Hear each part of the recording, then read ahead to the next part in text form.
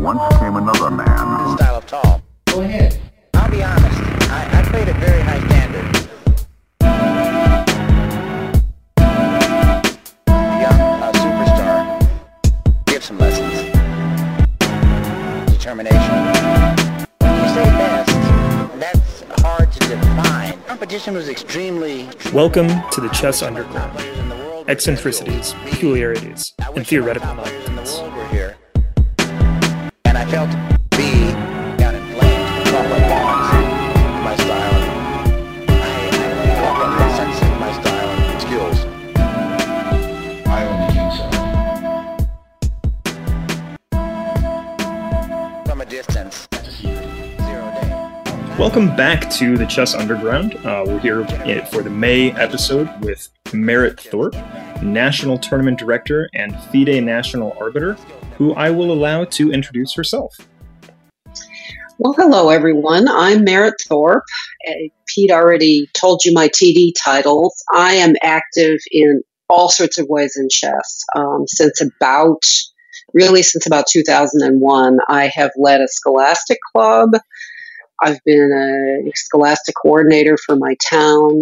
I volunteer, locally, and I run a local chess club.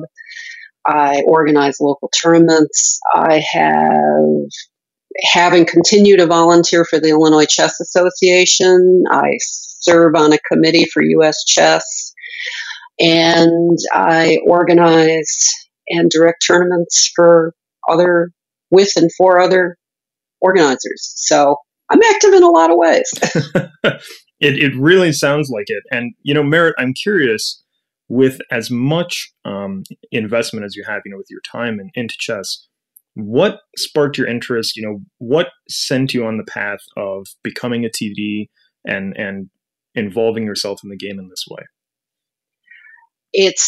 If I went all the way back, it started when my now 24-year-olds went to chess club at their grade school in kindergarten in 2001. Okay. And I volunteered at the club because I didn't want to send them off to school early without going with them. They were so little. That's a good reason, yeah. And I gradually got interested in what they were learning. And somebody at the club, I think it was a parent volunteer, showed the kids the 2-rook checkmate, and something for me just clicked. It was a revelation to me. I knew how the pieces moved. I had known how the pieces moved since I was little, but I don't think I ever gave much thought to the systematic, patterned nature of chess. So that dawned on me, and I was kind of hooked. The rolling barrels got you. Pulled you in. The rolling rooks, yes. And then what got me into being a tournament director was, have you ever heard of Tom Doan? I have, yeah. I believe he is the current head of the ratings committee, if I'm not mistaken. He is the current head of the ratings committee. He's an Evanston resident, and he's also the fellow who developed and continues to develop and market the NTD pairing software. Okay. And he was the backroom tournament director for our local scholastic tournaments, which I used to bring my daughters to. And at some point, I was volunteering with their chess club and getting more and more active in their club and in organizing that, and, hanging out at the tournaments, doing nothing, just waiting for them to be done with their rounds. And at some point, the life of a chess parent, right? Hanging out at the tournaments, doing nothing. The life of a chess parent, yes. And the way we solve the problem of over-involvement is we find something to do. So I approached Tom Doan and said, hey, what you're doing on the computer, I would like to learn that. This is something I've been doing since I was about 18 years old, approaching people and saying, see what you're doing on the computer? I want to learn how to do that. So Tom taught me how to use WinTD to pair and enter results for these unrated chess tournaments. And that would have been about, 2004, 2005. Okay. So I was actually an unrated backroom tournament director first of all. And I met and made a great friendship with a fellow named Tom Sprandel. We're still very good friends. And I met him at a library program in Evanston and ended up really liking his style with the kids. And I hired him to tutor one of my daughters and ended up hiring him to work at the Dewey Chess Club. And he and I were talking about, gee, there's a lot of scholastic chess in Evanston, but we really need an adult club. Right. So how about wouldn't it be nice if we could find a space and start an adult club? Well, I had some connections at the local senior center, and I contacted the woman who was the program coordinator there, and I said, hey, could we get a room once a week? And she said, sure, we'd be happy to have you. We'll sponsor your group. So that was how Evanston Chess Club started in 2007. I'll just say from my personal experience, anyone who gets their chops starting out running Chicago area scholastic chess events, that's some serious business right there. Well, these are a little bit off the map because this is strictly in Evanston, unrated. It's something we do within the school district for our own students and for basically either students who go to either go to school in Evanston or live in Evanston. So it is really off the map and not kind of part of the general scholastic U.S. chess rated system, but it's like our AYSO of chess, that we have for kids in town. Meaning it's like American youth soccer organization. Everybody plays, right, kind of thing. And it's great. I've really enjoyed it, and I'm still involved in that. I am now 3 times out of 4 the backroom director for about 240 players. Wow. Yeah, so up to 240. But anyway, getting back to the adult club. Now, is this the same adult club? And I apologize for interrupting. Is this the same one that nowadays runs the Evanston 3x3s? Yes, it is. Okay. It is.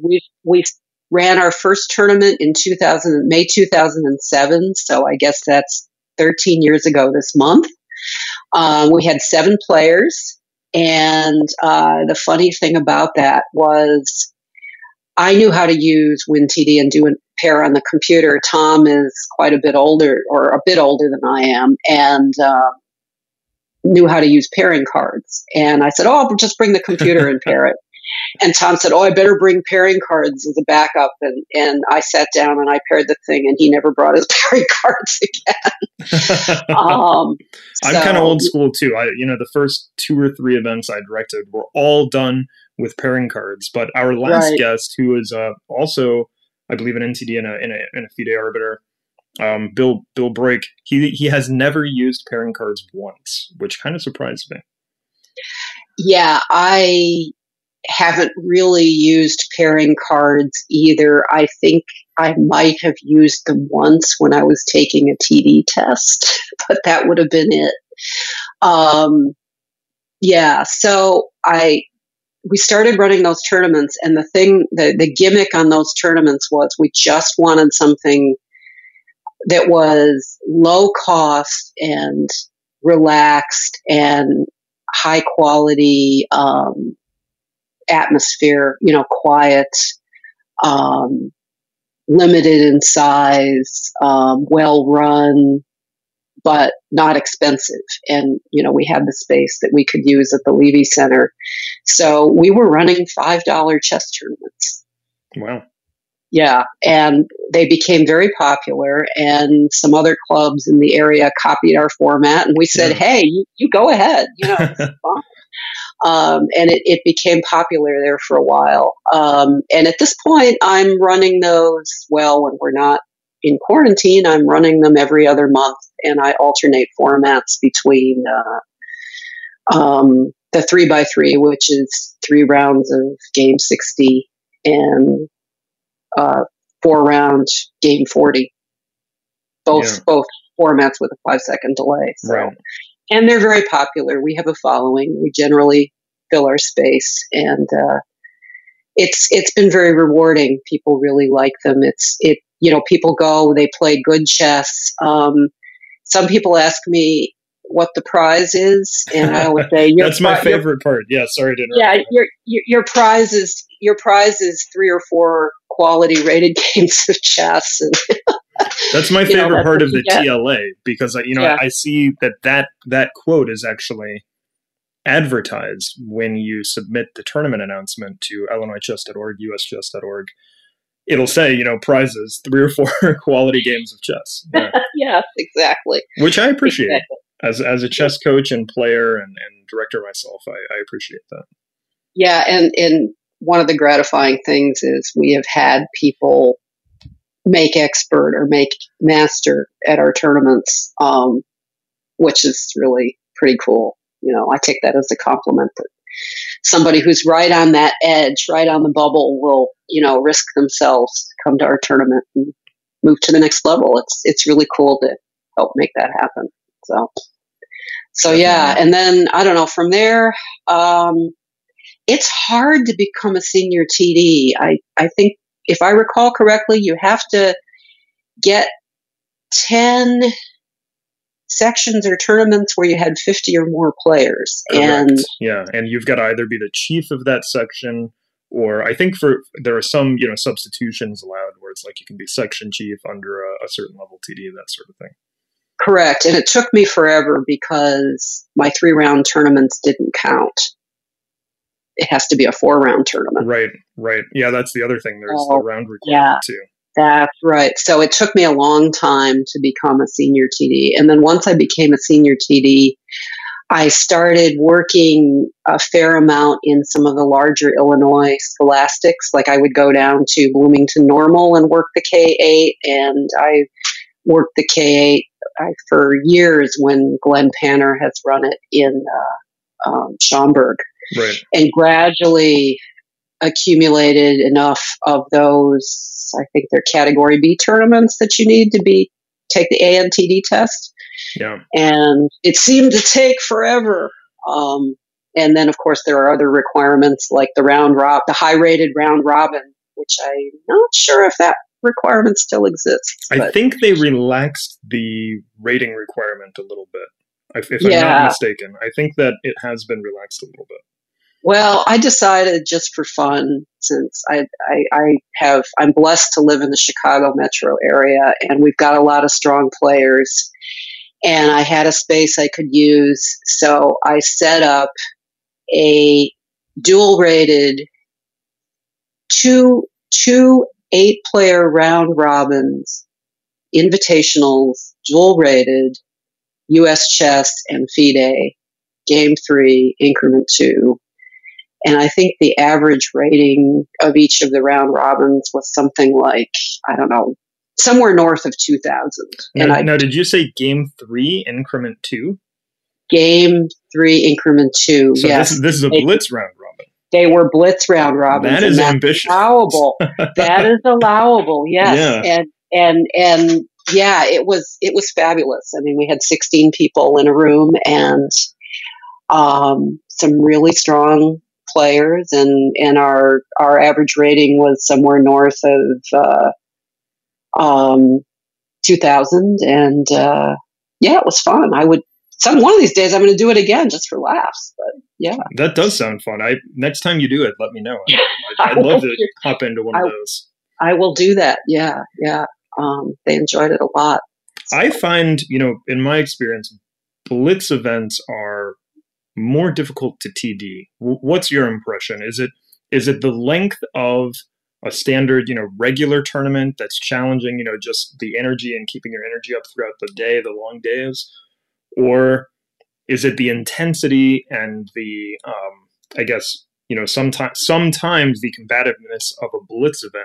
Which one is easier for you, more challenging for you, your preference? Maybe you don't have one. How do you feel about blitz versus longer time controls in terms of the TD's perspective? Yeah, I find being a floor TD for blitz tournaments to be rather challenging. Right. I used to be more intimidated by it than I am now, but yeah, people do get heated. People do get in the moment. You have to make those ruling decisions pretty quickly because the expectation is you keep things moving.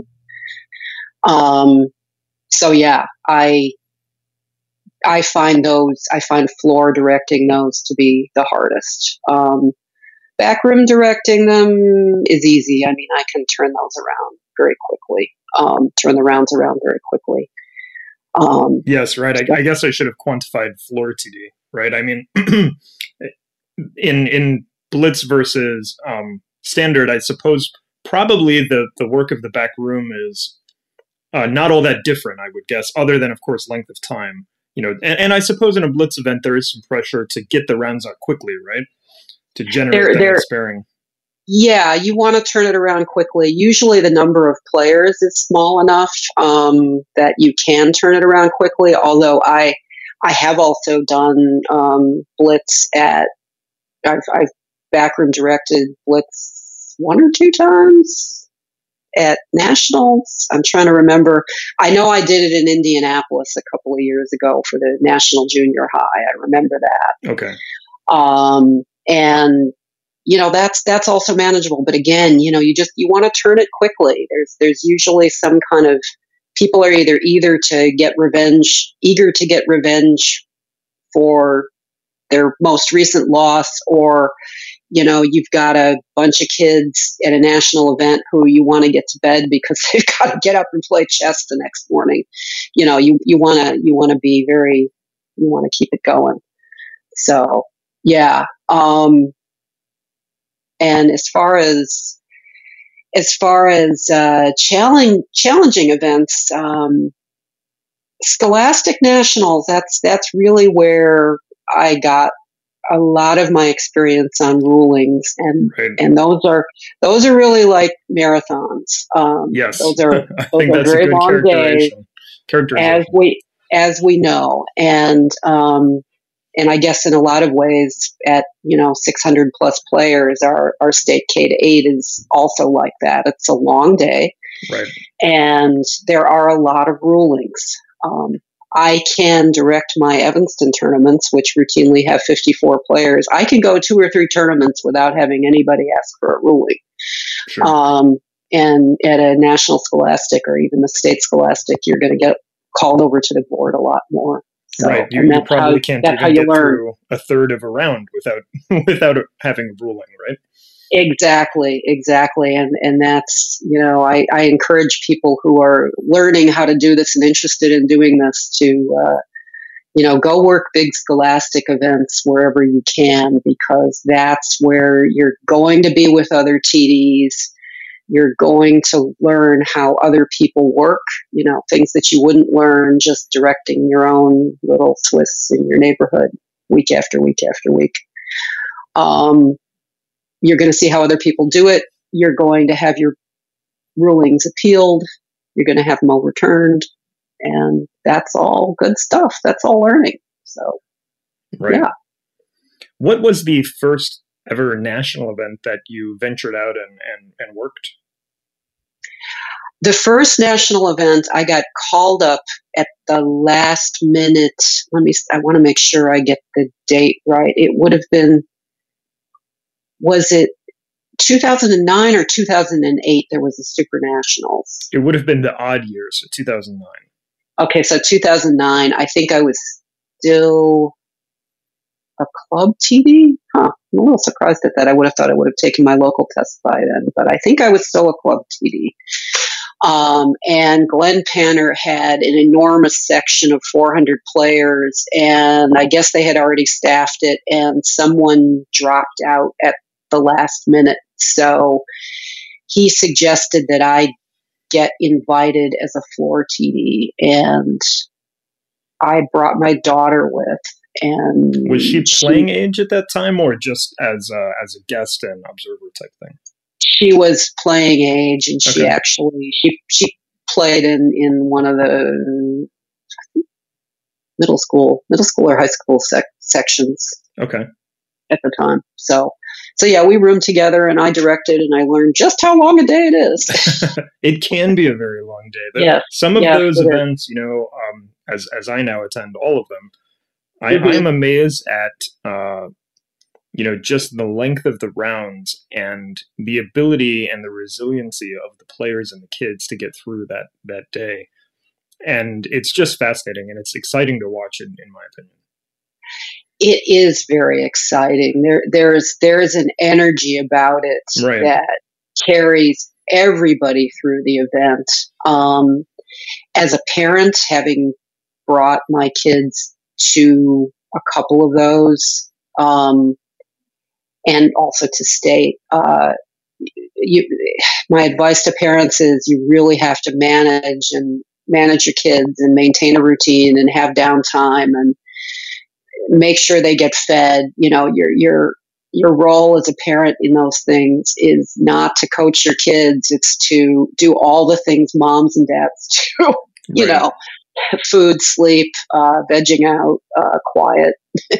They just, some of them just get way overstimulated. Right. Truly, and you are like overwrought. the support figure, right? I mean, you've got to do all this. Exactly. Yeah. But yeah, everybody's kind of riding on that energy. And I don't know about you, but I find when I get home on the Monday after a 2 or 3 day event, Yep. I need a full 24 hours to recover. I think that's true. I think that's true for everybody who works one of those. That you got to have that recovery day. Yeah, exactly. You don't even realize it when you're in the moment, but then no. yeah, as it winds down, it all kind of comes in and comes at you. I call it adrenaline letdown. That's good. I like that. You've used the adrenaline and you've used it, and then all of a sudden it stops, and you are the human wet noodle. Yeah, that is also a great. You know what? That is exactly the image in my head of what I feel like after one of those events. I am the human wet noodle after Scholastics elementary nationals in Nashville. Yeah. I bet Boyd can relate to that too. Oh, I'm sure he's gonna. Director of events Boyd Reed. I bet he would also appreciate the human wet noodle characteristic. That's what we feel like. It's just it is. Yeah. So, but it's still fun, and I still like doing it. Yeah. And and I've been a section chief at a couple of times at nationals, and I've been a pairing chief in the back room several times, and then back room chief for the K-6 1 year. So great. So yeah. So Maret, I have to ask. What is your, I know there's a story here waiting in the wings, and I don't know if it's related to this event or another one, but what was your favorite event ever to play at or direct? And I know that part of that question involves the auxiliary activities that happens at those events, right? It's not just the event itself, but sometimes it's what's related or what's on the periphery. Right. Okay. So I have two answers to that question. My favorite event ever to work at was the 2017 U.S. Open in Norfolk. Okay. That was the best time I ever had working as a TD. I was backroom chief, and the beauty of the U.S. Open is everybody is there. Right. Lots of players, lots of people I knew from all over the country, people I had met on the U.S. Chess Forum. People show up for the delegates meeting, even if they're not playing. And the whole event runs in a very, for me, compared to some of the Scholastic events I had worked at, I found the schedule to be very stately. Right. It is running multiple schedules. That's a little complicated, but when you get toward the end of the actual U.S. Open, you're only running one round a day. Yeah. And so there is time to be social and, take a break and go out for dinner. And Norfolk was absolutely terrific in terms of being a walkable town where you could easily go and find some interesting food or spend some time on the waterfront. It was great. terrific time. So, when we get past our current shelter-in-place quarantine and there's a chance to go to the U.S. Open, I really encourage people to do it. It's a great chess trip, really nice time. So, but I think the other event you're referring to, I want to say it was either the 2016 or it must have been the 2016. Yeah, the 2016 K to 12, and this was down at the Gaylord Opryland in Nashville. And I'm trying to remember. I think I was in the back room for that one. Glenn Panner, I think, was chief TD. Okay. And I may be wrong. You'd have to fact check me on this, but it may be the first time that Glenn was chief TD of a national scholastic, which is a fairly big deal in a TD's career. It is. Yeah, absolutely. Yeah. And so we, a bunch of us, when the rounds would be over in the evening, there's a place off property where we would go and eat and have a beer or two and listen to live country music and watch people country dance. Now, this is the place, if I can set the stage a little bit, right off of the Gaylord Opryland's property, correct? Correct. I think it's called the Nashville Palace. Yes. I think that's right. And just to set the stage a bit more, so the Gaylord Opryland, for our listeners who haven't been there, is essentially this massive, modern, all-inclusive resort. It's a beautiful property. Mm-hmm. Absolutely beautiful. I think it's a 5-star hotel. The interior of the hotel has literally a full, what's the right word to describe this as? Arborarium, maybe? I mean, well, they're atriums. They're atriums, yes. And yes, each one of them is meticulously gardened, and right. I've even spent some time talking to the gardeners.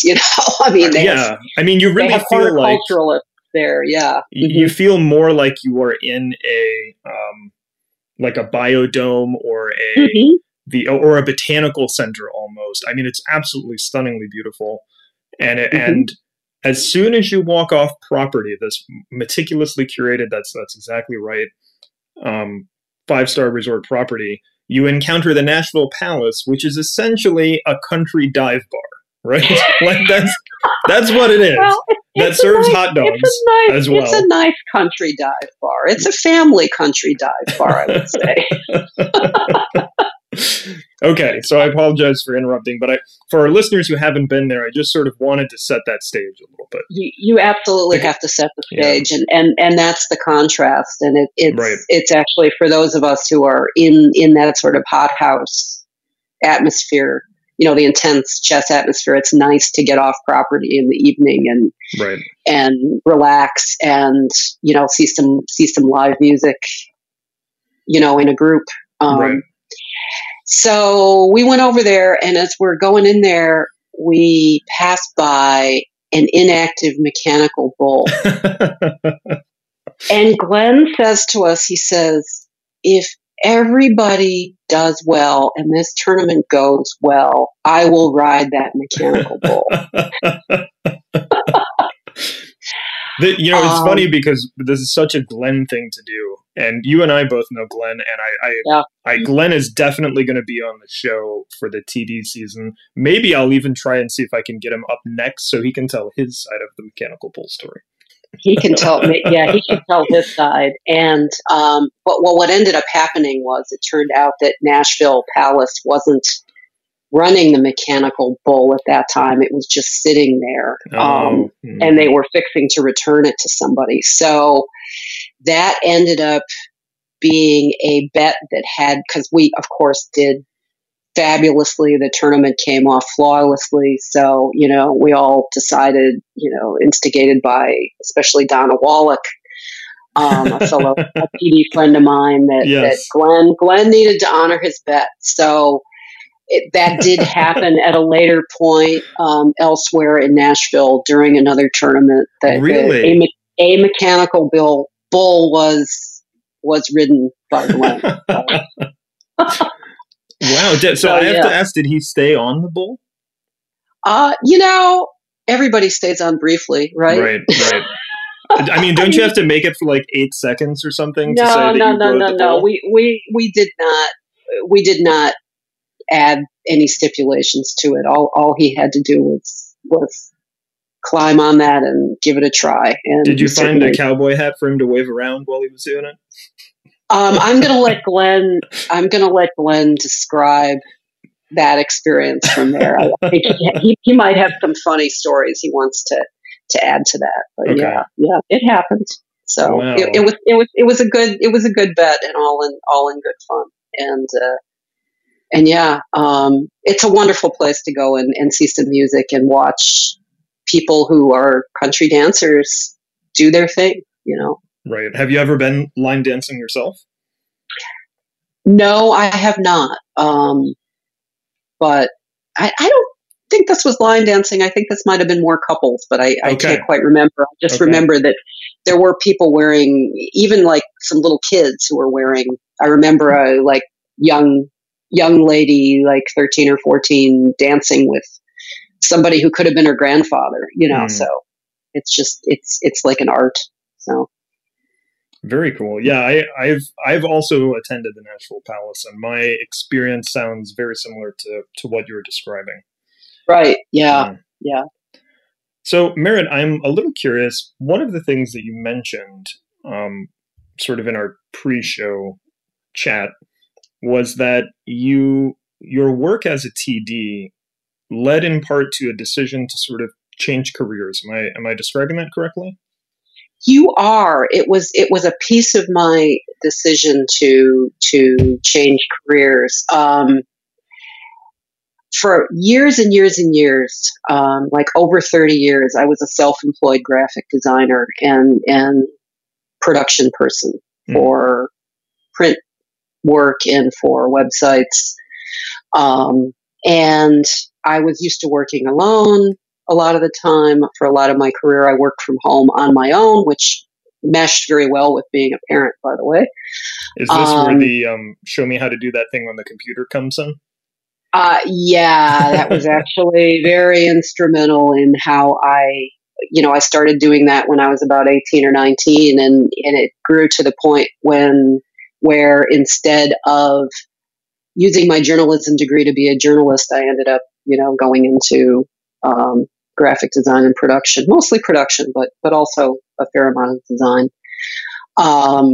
So yeah, I had done that for 4 years, part of a business partnership for about 12 years, and then about, after about 1992 on my own. And starting in about 2001, I began working with people in chess and working as a TD and doing a lot of problem solving and event planning, and organizing for chess and learning that I was pretty good at problem solving and running events and being observant and creating a good atmosphere for people. And, and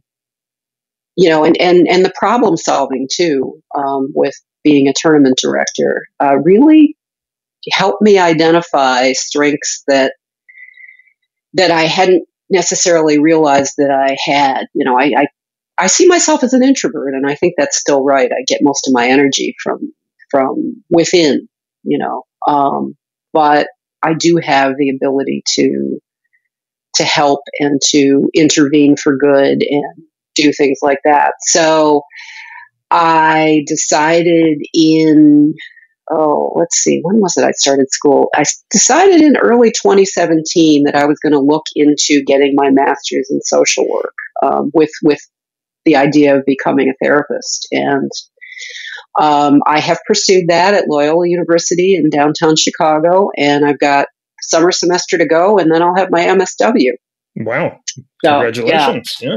Thank you. Yeah, I'm almost there. 2 more classes. And I'm currently working as an intern therapist at a counseling center in downtown Chicago. Okay. Although we're not working in downtown Chicago right now. We're all working on face-to-face over the internet sessions with our clients. But Right. yeah, it's been very. I have found that it's work I have a calling for, and that all of the judgment that I've built and kind of customer service that I built, in solving problems for people in my graphic design business and in their marketing problems, and also in, the customer service side of being a tournament director and organizer, Right. and making things run smoothly, that has come to play, has been transferable to what I'm doing in social work now. So yeah, it's all of a piece. And, the social work now is also giving me a little bit more insight into what's going on with people when they're competing. So, Sure. Yeah. and dealing with the pressures of running events and all of that. So, yeah. It's fascinating how sometimes a hobby or a passion or just something you're interested in, like chess, can sort of almost in a way act as a mirror. I don't know if that's the right term, or a canvas where you begin to see things in yourself, Oh, yeah. Absolutely. I don't think there's a chess player or anyone involved in this game who doesn't have the experience of having that, themselves reflected back in ways that are both complementary and sometimes not so complementary. So, Right. yeah. Right. Yeah. So, that's another thing that you had mentioned in our pre-show chat. This idea of a tournament director really as a customer service job, and in terms of interacting with, it's sort of weird in a way to think of players as customers, right? But Mm-hmm. but I think you're right. Could you elaborate just a little bit on that and how you sort of came upon that theory or idea? Really, two ways I came on that idea. One was when I first started directing the Evanston tournaments, and also when I was directing and sort of being involved in the organizing of those large scholastics we do in Evanston, I started conceptualizing a chess tournament as a party. And when you are, no, seriously. No, I'm laughing because I agree, actually. Yeah, you're right. When you are hosting a party, Mm-hmm. you probably don't get to eat very much. You don't get to drink. You don't really necessarily get to socialize a lot with people. You are there to make the party great for everybody who's there.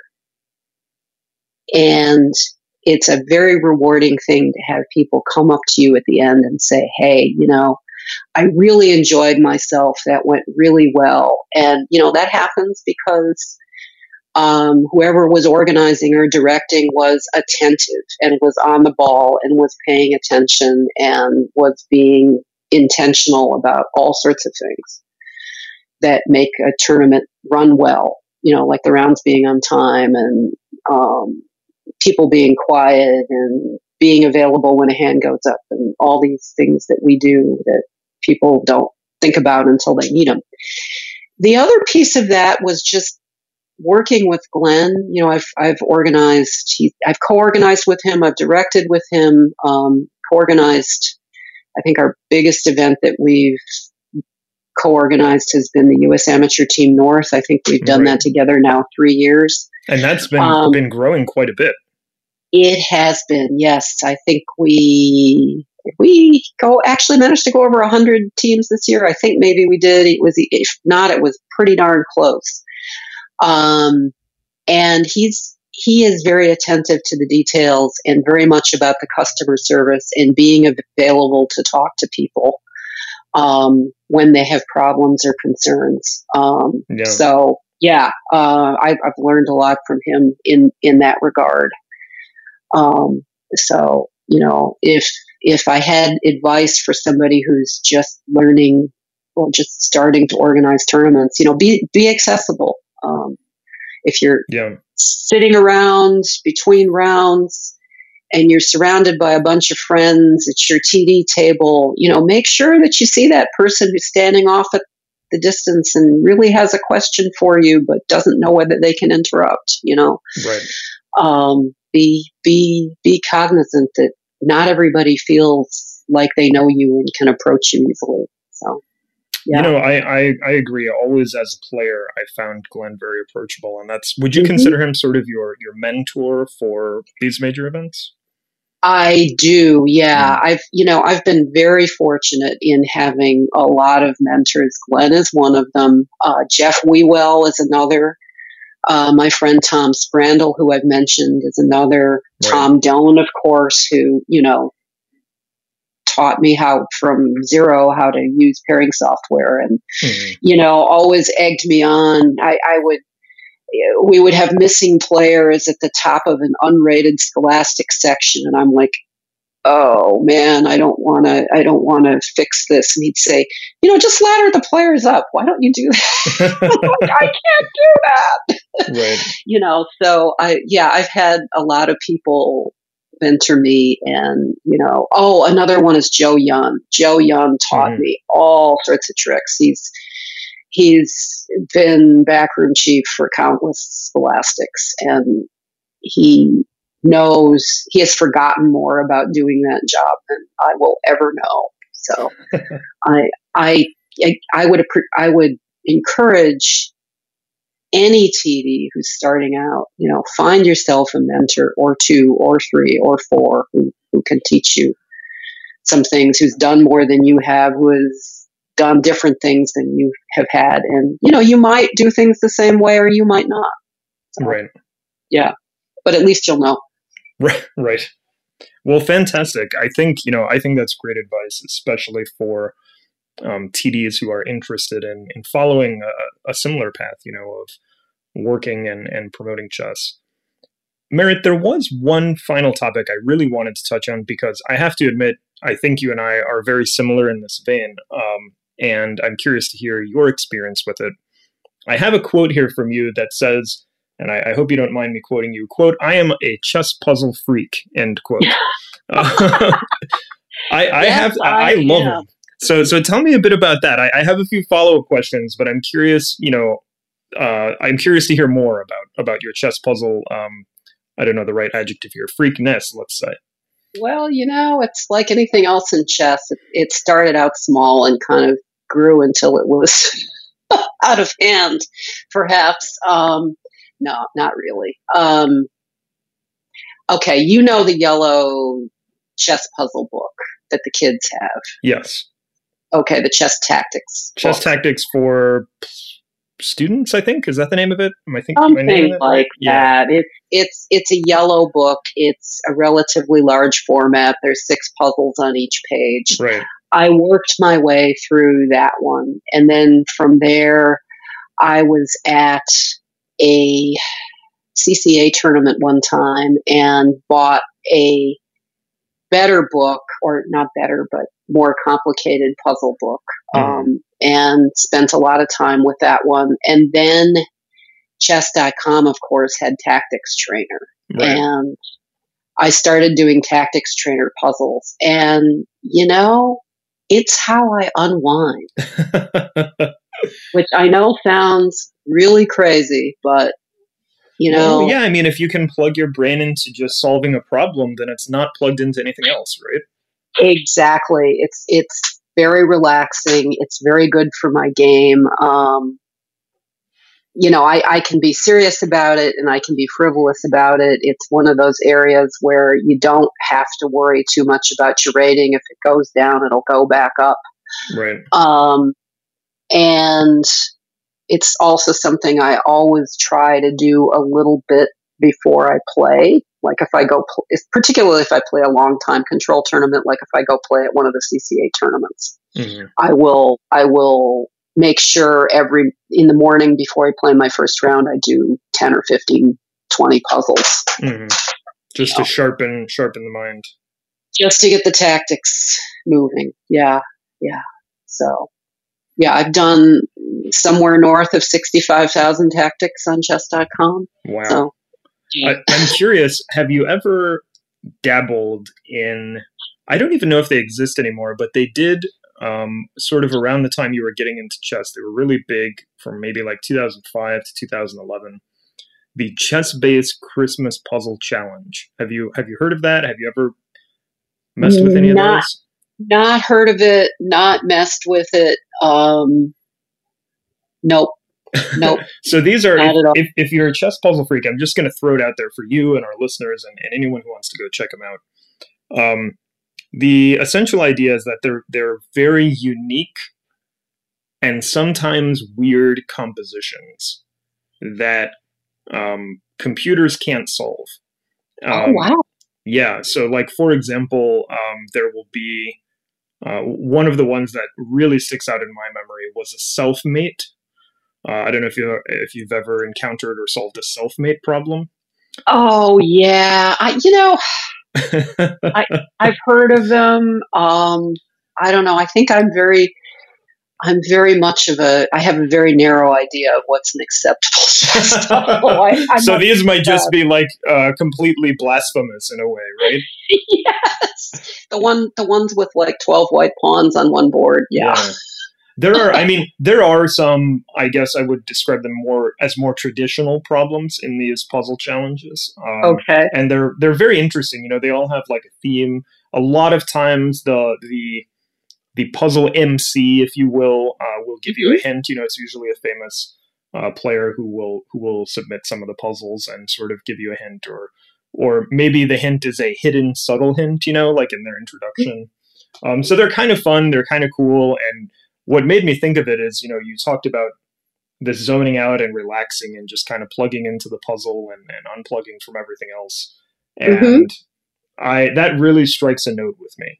That really sounds like, yeah, that's exactly right. That's what happens when I solve those. And the chess-based Christmas puzzle ones, especially, I feel that way about. Oh, really? Even though they're weird, they're still like. Because you can think about that and all these weird ideas, and the next thing you know, you're just like, oh, all my troubles are gone.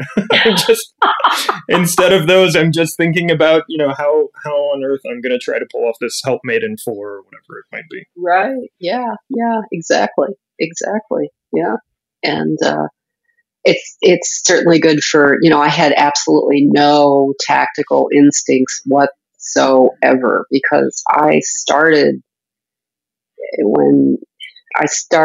getting back into chess in my late 30s, when my kids were young, and right.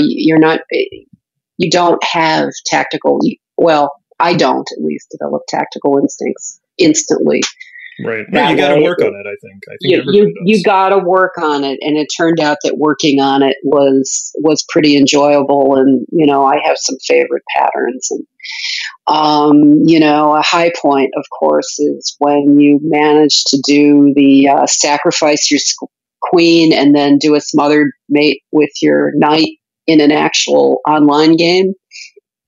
Right, exactly. Yeah, and then you feel really thrilled about playing that queen g8 or whatever the move may be, right? Like, right, yes, yeah. I used that one. I applied that one. Yeah. Right, yeah. That'll come in handy someday. For sure, yeah.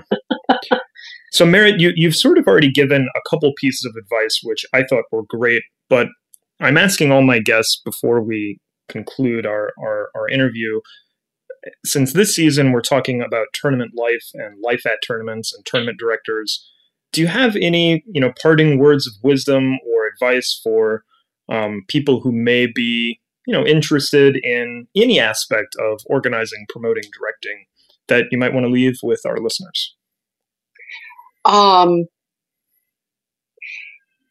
You do it because you enjoy doing it, and because you want to be engaged with the players in that way and participating in that way. Be willing to be attentive and be, engaged in what you're doing as a director or an organizer. That would be my main encouragement, and just learn as much as you can from as many people as you can. Because there's not a manual for this. Right. There's the rule book, right? And we are now starting, US Chess is starting to develop some teaching materials. And of course, Tim Just has a lot of terrific columns about the rules and whatnot. But really, the way we've all learned how to do what we do is by teaching each other. Right. Yeah. And that goes on. That continues. You know, you can get 5 NTDs together and put a pairing down in front of them and get at least 3 different answers of how to make the pairing right. So, Right. Yeah. it's a subjective thing, but and there's, you know, it's like life. There isn't necessarily one good answer. There are maybe several ways that work. I think that is spot on, and I appreciate your insight there, and I hope our listeners will too. So thank you, Maret, for coming on with me and sitting down and talking about your experience and your life. I think it's been fascinating for me and fun, and I hope you enjoyed participating on the Chess Underground. Pete, thank you for inviting me. It was great talking to you, and I will definitely, when I put together my next high-rated 8-person round robin, yes. You are on the invite list. Great, sir. Awesome! I'm excited. That'll be fun. I haven't done a Blitz round robin in a long time, so I would love to do that. That sounds fun. Yeah, those are great. So, thanks again. You're welcome. Stay safe, and I will catch you hopefully soon at the next Nationals we work together. Sounds good. Take care, Maret. Thanks. Bye. From a distance. Wow. Tactical struggle.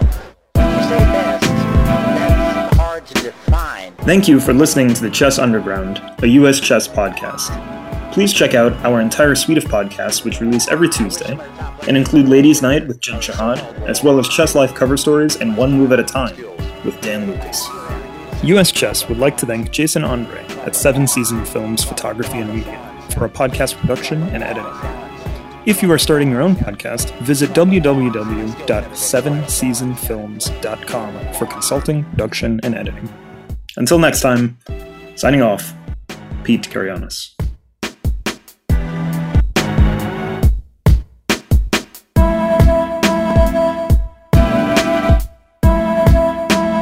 Very, very interesting.